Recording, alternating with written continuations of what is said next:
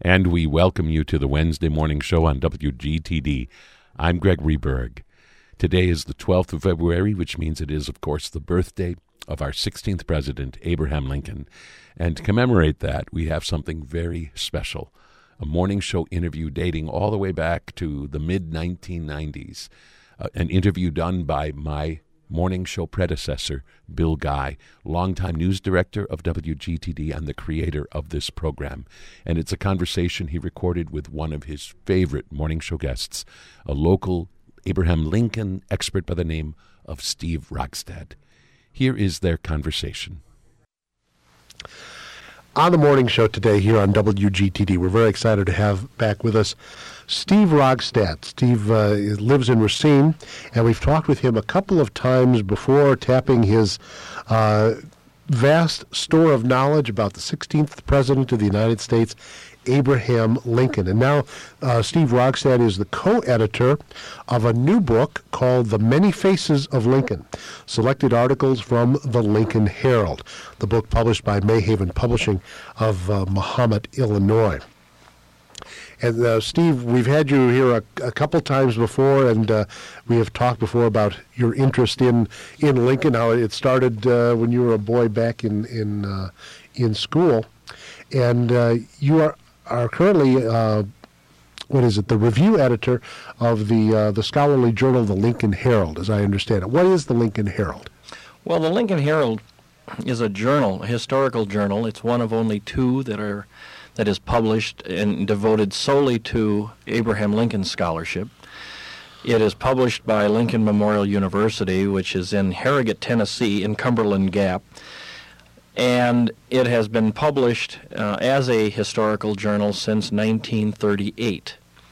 And they just put out their commemorative issue this past April, celebrating basically the centennial anniversary of Lincoln Memorial University, and which was founded in 1897. And so the Lincoln Herald has the longest really running publication in terms of historical literature dealing just solely with Abraham Lincoln, not necessarily the Civil War. Now, what do you do as review editor?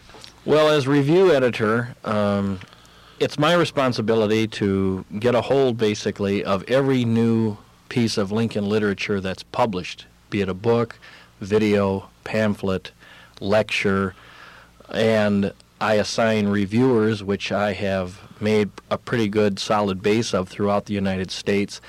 They will write the review, and some times I will write a review, and then I will get the review back from them. I edit the review, and then it goes in for publication, and then I also, of course, do all the editing on the page proofs once it is intended to go to press. So you're constantly getting new material, you're constantly finding reviewers, and it's really a great deal of fun. And the greatest thing about it is not necessarily the work that you do, because that's gratifying in and of itself, but it's the people that you meet, the scholars who maybe you have read of or you have read their works over the years. And this past April, when Lincoln Memorial University staged a 3-day historical conference commemorating the centennial of the university, they put on a 3-day Lincoln conference. And at that conference, I was able to meet for the first time not only Tom Turner, who is the editor-in-chief of the Lincoln Herald, whom I've known for at least through the mail and on the phone for 15 years, but I was able to meet him, and Ronald Rietveld, who is a professor of history out at Fullerton, California, and he and I have been friends for a long time. When he was 14, he discovered the only known photograph of Lincoln in death, and he is now approaching retirement and still teaching, though, out at Fullerton. And he was also, by the way, a speechwriter for Ronald Reagan, and he was basically the historian for Corrie ten Boom, who you may recall wrote The Hiding Place about her her life in Nazi Germany. So he's quite an interesting fellow to know. But I was able to meet people from the East Coast, people from the West Coast, and it was really a wonderful experience. And that's one of the gratifying things about being in this field. Is there a knack to choosing a reviewer for a given let's say a new article about Lincoln comes out. I'm certain they're appearing all the time in scholarly journals and doctoral dissertations and the like. What's the trick to assigning a reviewer? Do you try to find someone perhaps who has an opposite viewpoint, who might have a sympathetic viewpoint, or would have expertise in that particular area? Well, as a rule, I don't try intentionally to locate a reviewer with a sympathetic viewpoint. Those people are easy to find. I do try to find, and again, I wouldn't say that I necessarily try to locate one with an adversarial viewpoint. I do try to match a review or an article to a reviewer that at least has published hopefully in that particular area. For example, if it's something on the assassination, I have probably 6 scholars that I would initially come to mind, and then I might find out, well, are they interested in conspiracy theories? Are they interested in maybe just John Wilkes Booth? Are they interested in some peripheral aspect of the assassinations? I try to narrow it down in that way because sometimes you just find a reviewer who's much more knowledgeable. And that's what I strive for, is I try to find somebody who will write objective reviews of material. And, of course, there's politics involved in this as in anything, because the hard part is, everybody knows one another in the field, and everyone you'd like to think are friends, and you don't want to hurt anybody's feelings. But on the other hand, my obligation as a review editor is to find the best possible person to review a work so that it is judged fairly. And so far I've met that with a great deal of success, because everybody that I know who's at least either been a reviewer or have had things reviewed in the journal haven't said to me that they felt that they had been mistreated in any respect. So I've been very fortunate in that way. But there I think there's a certain obligation that you have to ensure that what is being written is judged fairly, not only from a scholarly viewpoint, but mainly from a scholarly viewpoint. But you also have to take into consideration that some of the things that are written are for the popular audience, and not necessarily for the scholarly one, and so you also have to take that into consideration too. It's your job, as you mentioned, as review editor of the Lincoln Herald, to get a hold of all the new Lincoln stuff, and it keeps on coming. Seems to be one of the times you were here before, you said that on average there will be 20 or 30 new Lincoln books alone in a given year. Yeah, that total is probably around 50. Is it really? Yeah. How do you keep up with all of it? Well, it's not really as hard as people imagine it is, because once you're in the publishing house's computers, for example, every time a new title is out, I will usually get a press release on it. There are bookstores that deal just strictly with historical material, and they'll put out catalogs. And publishing houses, there isn't a week that doesn't go by that I don't have maybe 5 or 6 or 7 books sitting at my doorstep that are review copies that are sent from publishing houses. So yesterday, for example, I received in the mail a letter from a fine historian who teaches at Northern Virginia Community College, Terry Alford, who's basically a John Wilkes Booth historian. And he wrote me and said that there was a new book coming out in September that he had found information about online. And it's basically all of the collected writings of John Wilkes Booth, which is being published in connection with the Huntington Library. And so he sent me a copy of this, announcement of this book. And so right away, of course, I have to write and say, please send me a review copy upon publication. But a lot of people, will notify me either by phone, fax, or letter and say there's new material coming out. And right away I get the wheels turning to see who I can find as a reviewer. And but it's ongoing. It's just an ongoing process. But it's a lot of fun. And I would say that of all of the things that are published in a given year, if you take 50 titles on an average, 10 of those are probably real sterling, fine, solid books, which have really new information based on primary source work. A lot of the stuff is just trash. And sometimes, usually you don't review trash. Sometimes I will have it reviewed, just so people are aware of what kind of trash is really out there. Because I think you also have an obligation of pointing that out. And there's a lot of it out there. Is there a repository for all this stuff other than your basement? That's where it first ends up, but the Lincoln field is really unique because I have never met as many scholars and collectors of anybody as I have for Abraham Lincoln.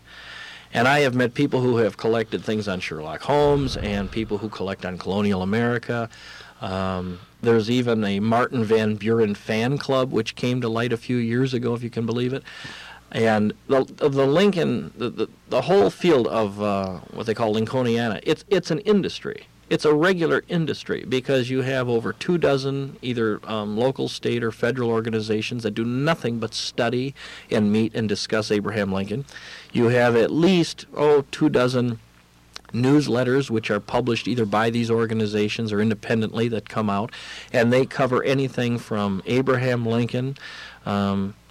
There's a organization in Clinton, Maryland, called the Surratt Society, which owns and operates the Surratt Tavern where Booth stopped on his flight from Washington after killing the president.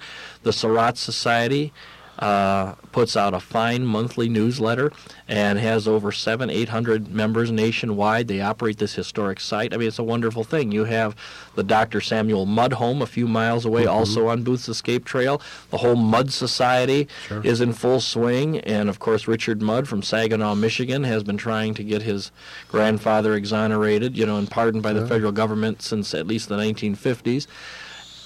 So you have, the Surratt people and the Mudd people. You have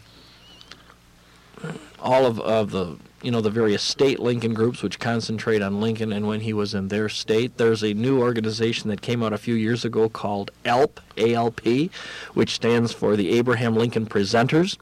And they have over 50 Abes that are in full costume and meet at an annual convention. And I'm good friends with many of the people in that group. And there are some people that say, like the Civil War living historians and the impersonators, they say for those who still hear the guns. And I sometimes, see these Abes in costumes, and you can't help but think that someone's going to say for those that seek medical assistance or for those that need mental therapy. But it's a wonderful group, and these people are very sincere in what they do, and they travel all over the United States, doing marvelous things to promote the study of Lincoln, and they all congregate. And as a matter of fact, I tried to get that group to hold its annual convention here at Racine in 1998. And they have criteria. They're very selective on where they will meet. There's criteria that has to be met. Racine happens to meet that criteria based on the connections that Lincoln has with Racine in Wisconsin. But they have been meeting in the Midwest and have pledged to have some West Coast and East Coast meetings. And they've met in Springfield, they've met in Gettysburg. And I just received a letter from their president the other day saying that they're planning on a West Coast convention for the next year, and they're for 98 because for 98 they're going to be in Charleston, Illinois, and 99 they're going to be on somewhere on the West Coast. But he has pledged to me that he's going to be here early in the 21st century, which sounds like a long way off, but I think I might be able to twist their arm and bring a whole plane load and bus load and car load and train load of Abes to Racine possibly in 2000 or 2001. I think it would be a great deal of fun. Indeed it would. Steve Rogstad is with us. Steve of Racine, a Lincoln historian, review editor of the Lincoln Herald, and also a co-editor of the Many Faces of Lincoln, selected articles from the Lincoln Herald. Steve, how did you guys go about putting together the book? Why did you decide to do it? Well, Lincoln Memorial University was, of course, celebrating their centennial, and there's an Abraham Lincoln Museum, which is on the campus of LMU. It's the third largest depository of Lincoln memorabilia and a Lincoln library in the United States. The first one would be in Springfield, the Illinois State Historical Agency. The second's in Fort Wayne, known as the Lincoln Museum, which is funded by Lincoln National Life Insurance Company, and the Abraham Lincoln Museum, which is funded by LMU. And although the museum itself hasn't been there that long, the university has. And the university, in some ways, was founded by Lincoln because it was his idea to do something for the people of East Tennessee, and had said to a General Oliver O. Howard in 1863, at the White House, Lincoln was looking at a battle map and had pointed to Cumberland Gap and said that those people had been extremely loyal to the Union Army and to the Union government throughout the war. And he says, if we both get out of this horrible mess alive, and I hope we will, he says, I hope you'll do something for those people there, for their loyalty. And several years later, when Howard was there speaking to another academy, he had met a Congregationalist minister who was also there working at a small school, and they co-founded Lincoln Memorial University there in 1897. And so Lincoln basically was responsible for it being there. And we wanted to do something special, and of course the journal had been published there since 1938. And so we had decided, Tom Turner and myself, who was a professor of history out at Massachusetts, that we thought we would take selected articles from within the pages of the Lincoln Herald between 1938 and 1995 and then publish them as a book. And it was fun because, like I said, we had never met one another, although we were very familiar with one another. And we sat down and through our fax machines went back and forth on how we were going to develop criteria for what would be included. And Tom's original idea was to have pre-presidential and presidential articles. And he says, you draw up a list, and we were lucky. He has a full run of the journal going back to 38. I have a full run of the journal going back to 38, so we could do this within our homes. Mm-hmm. And he says, you brainstorm and I'll brainstorm, and let's see what we come up with. So 2 weeks later, I sent him my list, and he sent me his list, and we were within 10. Really? Out of about 75 articles. We were within 10 of each other. And the thing that I noticed early on, though, in going through the journal was that there were many articles that had great scholarly merit that did not fit into that criteria. For example, if you want to talk about Richard Kern's article talking about Lincoln in India, that wouldn't fit into that criteria. If you want to talk about a history of the death mask of Lincoln, what they called it, but it was actually Lincoln's last life mask, that doesn't fit into presidential, pre-presidential. Anything dealing with Lincoln in the graphic arts or Lincoln in an artsy sort of way, that wouldn't fit the criteria. Anything dealing with the assassination would not fit into that category. So I came, and when I faxed him my list, I said, well, maybe we should just expand it to include assassination and arts. And we went back and forth for about 2 weeks, and then we decided that the publisher had indicated we were limited to like 27 to 29 articles. So then we just mutually decided that maybe what we needed to do was to look at the biggest names, the best recognized scholars that had published in the pages of the journal, and see how that fit. And fortunately, we were able to come up with 28 articles. And we've picked, like I said, the most recognized scholars, great Lincoln literature. When we finally were able to narrow down the list, the next thing that I thought of was that, well, if we're going to publish something from, say, 1945, there might be Lincoln literature which have been published since then that in some respects either contradicts this or enhances it in some respect. So even though there were some articles which were dated, they still had much scholarly merit. Or in the case of this book, we have 2 different articles that touch on the 1864 nomination process involving Lincoln. One scholar argued that Lincoln was not in any way really involved in the selection of his vice presidential candidate, which was Louis Warren. And Frank Zornow from Ohio had argued in his book and in an article in this journal that he was very much involved in the background in the selection process. So we saw that there was some merit there. So we decided that we would write introductions to each of the 28 articles.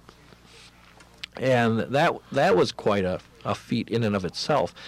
And after we did that, we had recalled that in 1990 when Governor Cuomo of New York and Harold Holzer out of New York had put together an anthology of Lincoln's writings on democracy for the people of Poland, that in the back of that book that they had put some biographical sketches of various authors who had contributed to the book. Well, we had thought that that was really great, but we had decided that we wanted full, complete, detailed mini biographies of every contributor that would be in the pages of this book. And so we spent about 3 to 4 months doing nothing but researching every author and editor, that was in this book.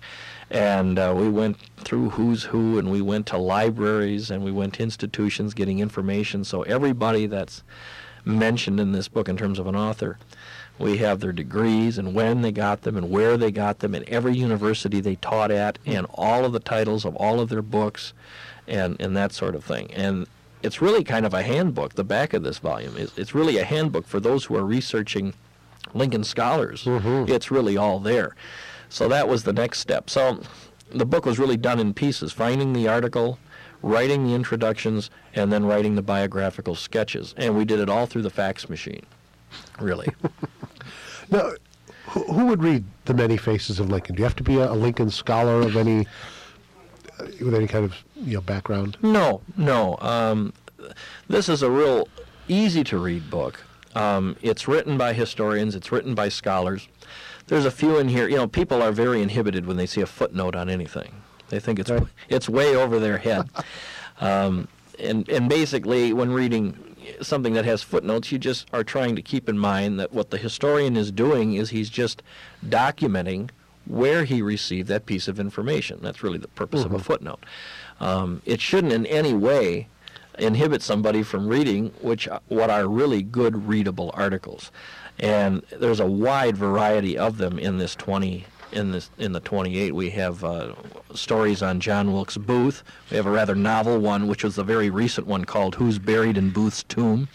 And my friend Joseph George, who wrote that at the time when they were thinking about exhuming the body of John Wilkes Booth, and he was one of the principal players in convincing the court at that time not to exhume him. So Joseph George wrote this article talking about and making a very strong case that Booth did not escape Garrett's barn and he was indeed killed and is buried there. So it's kind of a novel title, though. But we also have articles on the War Department and Booth's abduction plot. We have an article on a reluctant public speaking Lincoln about really Lincoln's impromptu oratory. We have an article on the life mask of Lincoln that was done in 1865. We have articles on Lincoln as a lawyer, the one about Lincoln's election 1864, Lincoln and Thanksgiving, the founding of the holiday. Sure. We have an article on that. There's always been a controversy about who wrote the infamous letter to the widow Bixby, who supposedly lost 5 sons in the Union Army, and Lincoln wrote this. And there's always been a controversy whether he or his secretary, John Hay, actually wrote the letter. So we have an article in there on that controversy. And about a historian who went through India talking about Abraham Lincoln and make some comparisons to the people of India, the parallels between Lincoln and Gandhi, of course. And articles on the early life of Lincoln at New Salem and various things. And we do have some articles on the arts, which talk about the printmakers who did the Emancipation Proclamation in engravings and in lithographs. So it's really a mishmash of articles, and they're very easy to read. So I hope people will enjoy the book. I think they will.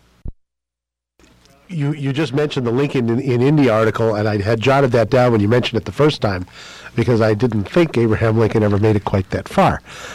So could you tell us just a little bit about that, because it's a fascinating idea?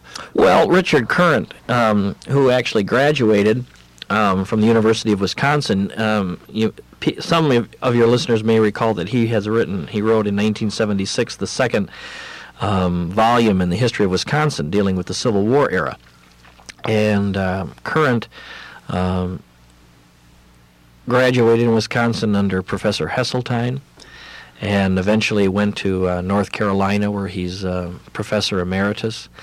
But he was he was secured to go over to India and basically go through India, and his schedule had been selected as to where he would speak.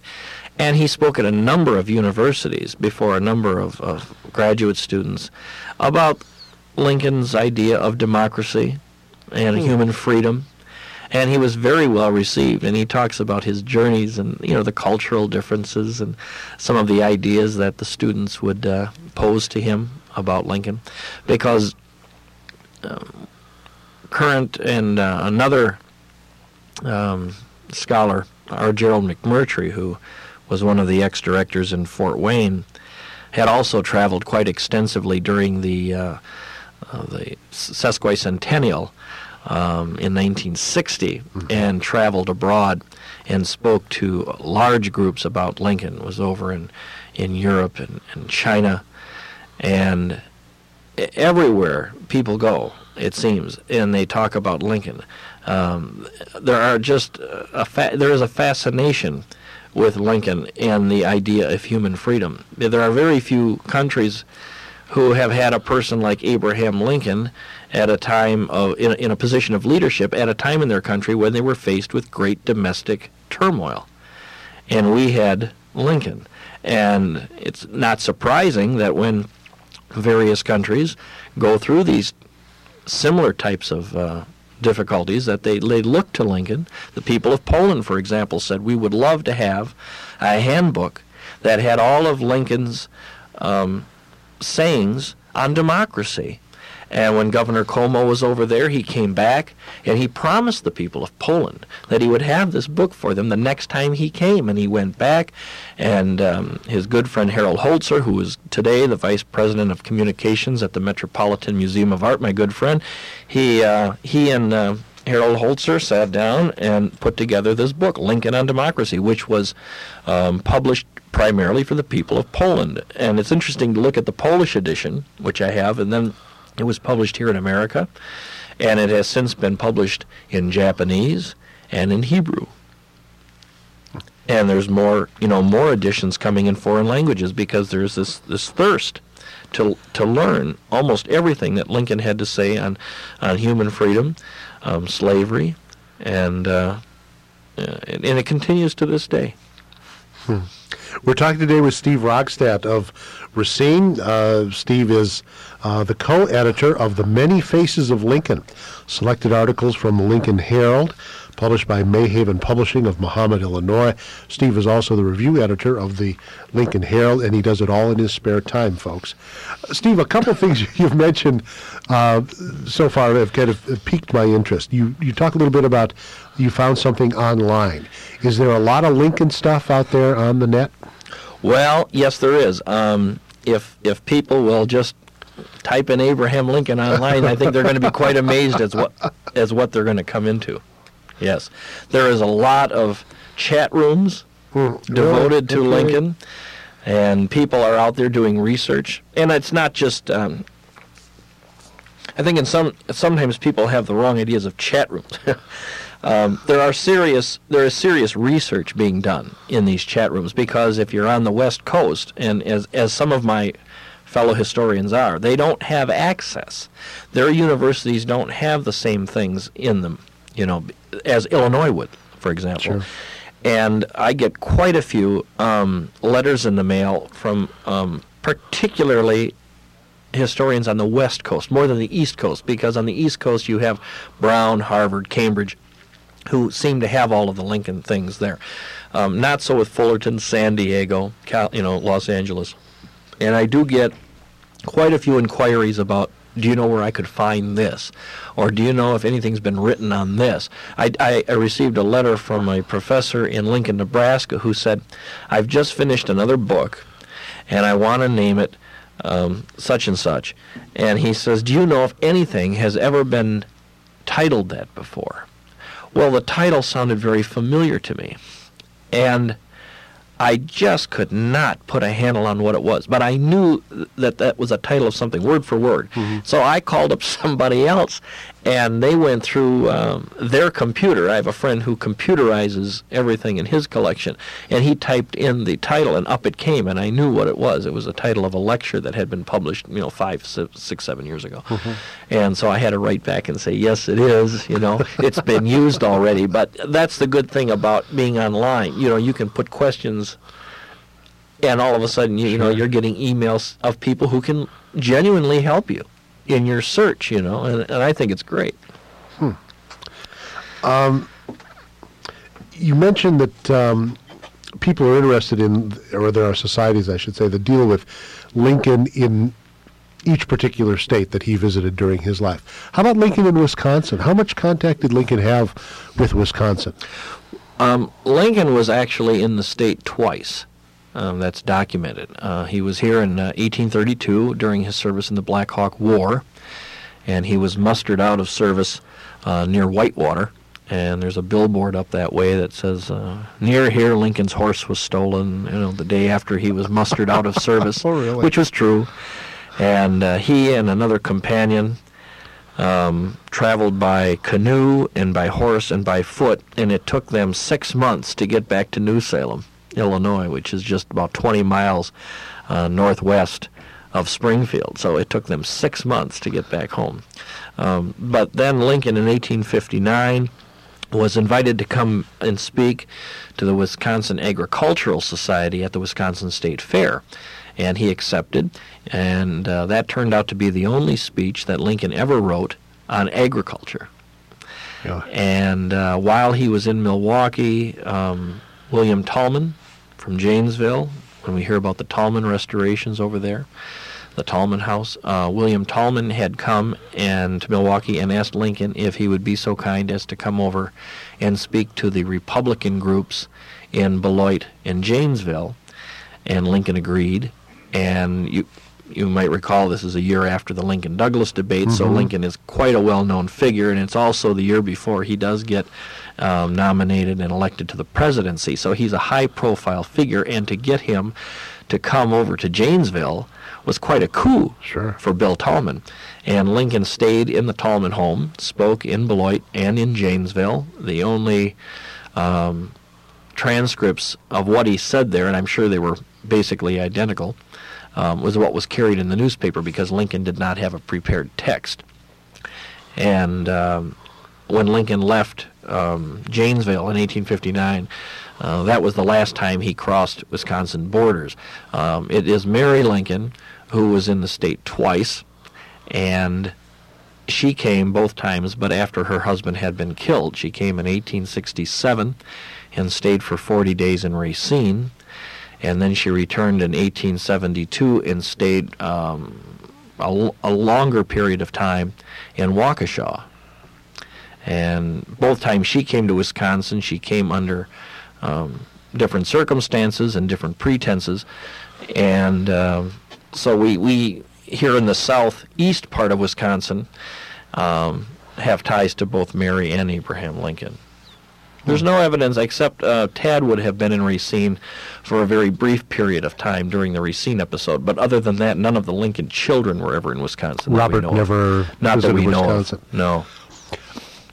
No. It's not unlikely, I would guess, that there's probably a good chunk of time for which we probably know where Lincoln was literally every day. Oh, well, yes. In 1960, a work was done in conjunction with the Sesquicentennial Committee, and they did put together Lincoln Day by Day, which covers basically what they knew at that time, every day of Lincoln's life from 1809 to 1865. Every day of his life? Every day of his life. Oh, my God. For what they know. Sure. There's obviously some days where it's blank, but that can be updated. That should be updated. It's a very important piece of work. And there has been a lot more that we have learned, obviously, since 1960, in the last 37 years, which could supplement that. So that is a work that hopefully someday some scholar will tackle and really make a serious endeavor to update. But yes, that has been done. Yeah. Do you have a specialty? Do I have a specialty? I think that if I had I read everything, and everything interests me. Some things more than others, but I would say my specialty probably deals with the early life of Lincoln, which I'm real fascinated by, and I would also say Lincoln's religious faith. That is a very keen aspect of the Lincoln study for me, and part of my collection at home. I try to specialize in collecting and going back now, especially in finding a lot of the older works that deal with Lincoln's religion. And most of it, there's maybe 12 books that deal with that subject, but there's a great deal of pamphlets and leaflets and things of that nature which were written between 1865 and like the 1930. Great deal of material. People were coming to grips with why Lincoln was killed at the height of his popularity. The ministers, of course, during the aftermath of the assassination, were trying to explain to the people why this would have happened, and then we came into the whole martyrdom issue, comparisons of Lincoln and Jesus Christ, the similarities there, the similarities between Lincoln and Washington.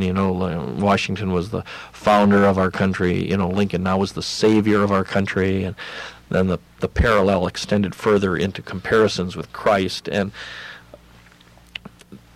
if you wipe all that away and you just try to deal with Lincoln as an individual and his own religious spiritual journey, those are really two different aspects of the spiritual issue, and I try to get past the first to really concentrate on the second, because I think that's where the meat of it is.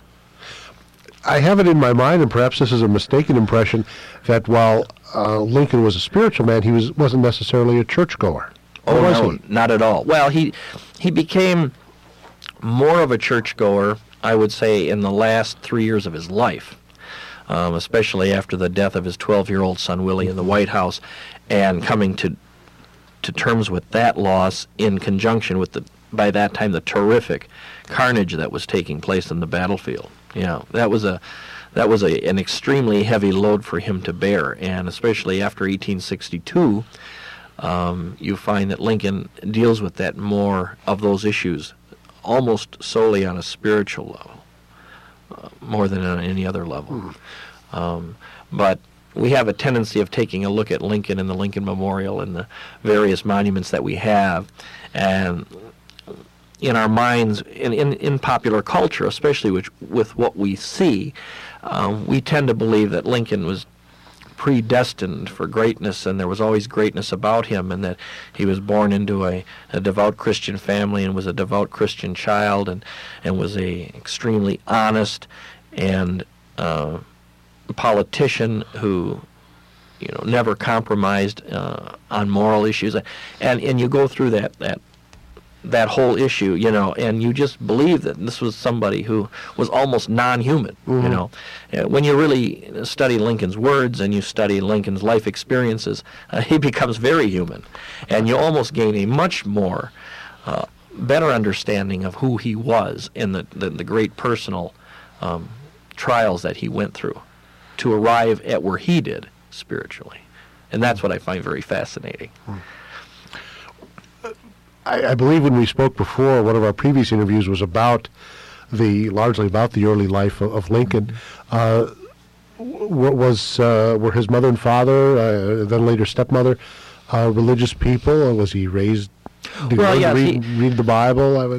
He was born into not abject poverty, as some early biographers have claimed, but he was born into a poor family. His mother and father were Baptist by origin, and eventually joined what they called the Free Will Baptists, because that faction of the Baptist denomination was against slavery. And so we at least know that he was born into a family that did not approve of slavery. But Lincoln himself, you don't find any evidence. They didn't have churches where he lived. You had to find a itinerant evangelist or somebody who was coming through the area, who would stop for a few weeks at a time, possibly to give sermons and have camp meetings and things of this nature. But there weren't organized church buildings, in large structures. Lincoln really doesn't experience that type of organized religion until he moves to Springfield in 1837, when he's already in his mid-20s. And in Springfield, he writes and says, "I haven't been to church yet, and I don't think I will because I'm conscious that I don't know how to behave." He didn't know what to do in a church building, and he wasn't raised in that environment. And in that respect, his wife was very helpful because she came from Lexington, Kentucky, and was raised in a very wealthy Episcopal Presbyterian family, and affiliates with the Presbyterian Church in Springfield. Lincoln never joined. She joined. And he would go with her. And James Smith, who was involved in the rector of that Presbyterian church, was very influential initially in Lincoln accepting the Christian faith wholeheartedly. But it wasn't until after, many years later, in 1862, after the death of Willie, that faith became more of a real living thing within him. But he basically, when he did attend church in Springfield and Washington, it was the Presbyterian church, yes. Yeah. Fascinating stuff. You also mentioned a little bit earlier Dr. Mudd and the controversy that has raged for 130 some odd years now over Dr. Mudd.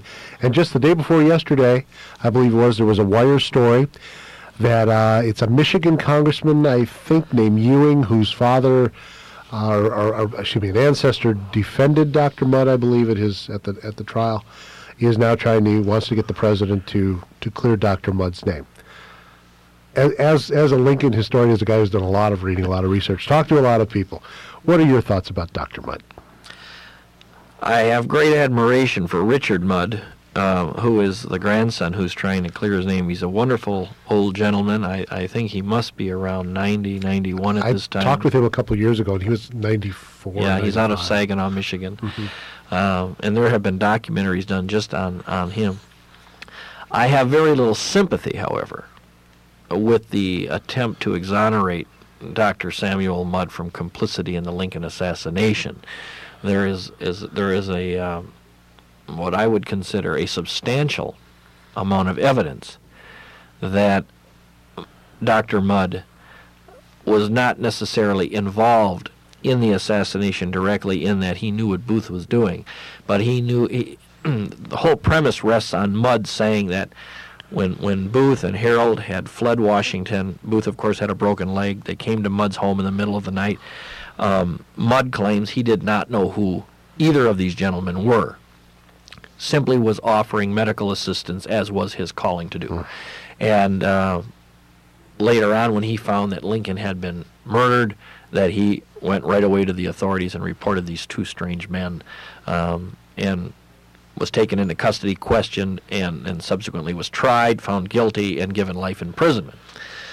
However, there's just overwhelming evidence that he was meeting with Booth as early as 1864 in Washington.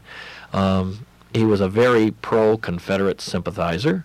He lived in this stretch of Maryland, which was predominantly pro-Southern. When Booth went into this peninsula, when he was working out his abduction schemes in 1864, he stopped at the Mudd home. He stopped at a lot of homes in that area and found out a lot about the topography of the land and where to cross the river, because the idea was to carry Lincoln and hold him ransom and take him down through this stretch of Maryland, across down to Richmond, and give him to Jeff Davis to hold for exchange for prisoners of war to keep the war effort going. And Mudd is seen in Washington. He's seen talking with Booth. It's hard to believe, even though supposedly Booth was wearing a false beard and mustache, that he had no inkling who this man was, whom he had just seen a couple of months before. And also when they had to cut Booth's boot off of his leg because his leg and ankle and foot were so swollen, and they hid the boot under the bed because it had JWB stitched on the boot, and it really wasn't after these two men mysteriously left the Mudd home. Mudd showed them how to get away from that area without using the main roads, which was through swamps and marshes, and he waits 2 days before he goes to the authorities and talks about them. So when you listen to Richard Mudd's story, it's a slightly different historical version than what you will actually read in the assassination books. I don't believe that Dr. Mudd probably knew that Lincoln was assassinated. I don't know how he could have. Booth hadn't been down in that area for weeks and months before that. The communication lines were so bad at that time, it was almost, a matter of a day before the news came down there that Lincoln had been murdered, and you're only talking 30, 35 miles. So I feel for Richard Mudd. I'm sure there's nothing that he would love better than to have the government exonerate his grandfather, but I don't think he's going to live to see it. You've been listening to a morning show conversation recorded at some point in the mid-1990s between Bill Guy, longtime news director here at WGTD and creator of the morning show, and one of his all-time favorite guests, Steve Rogstad. I'm Gregory Berg.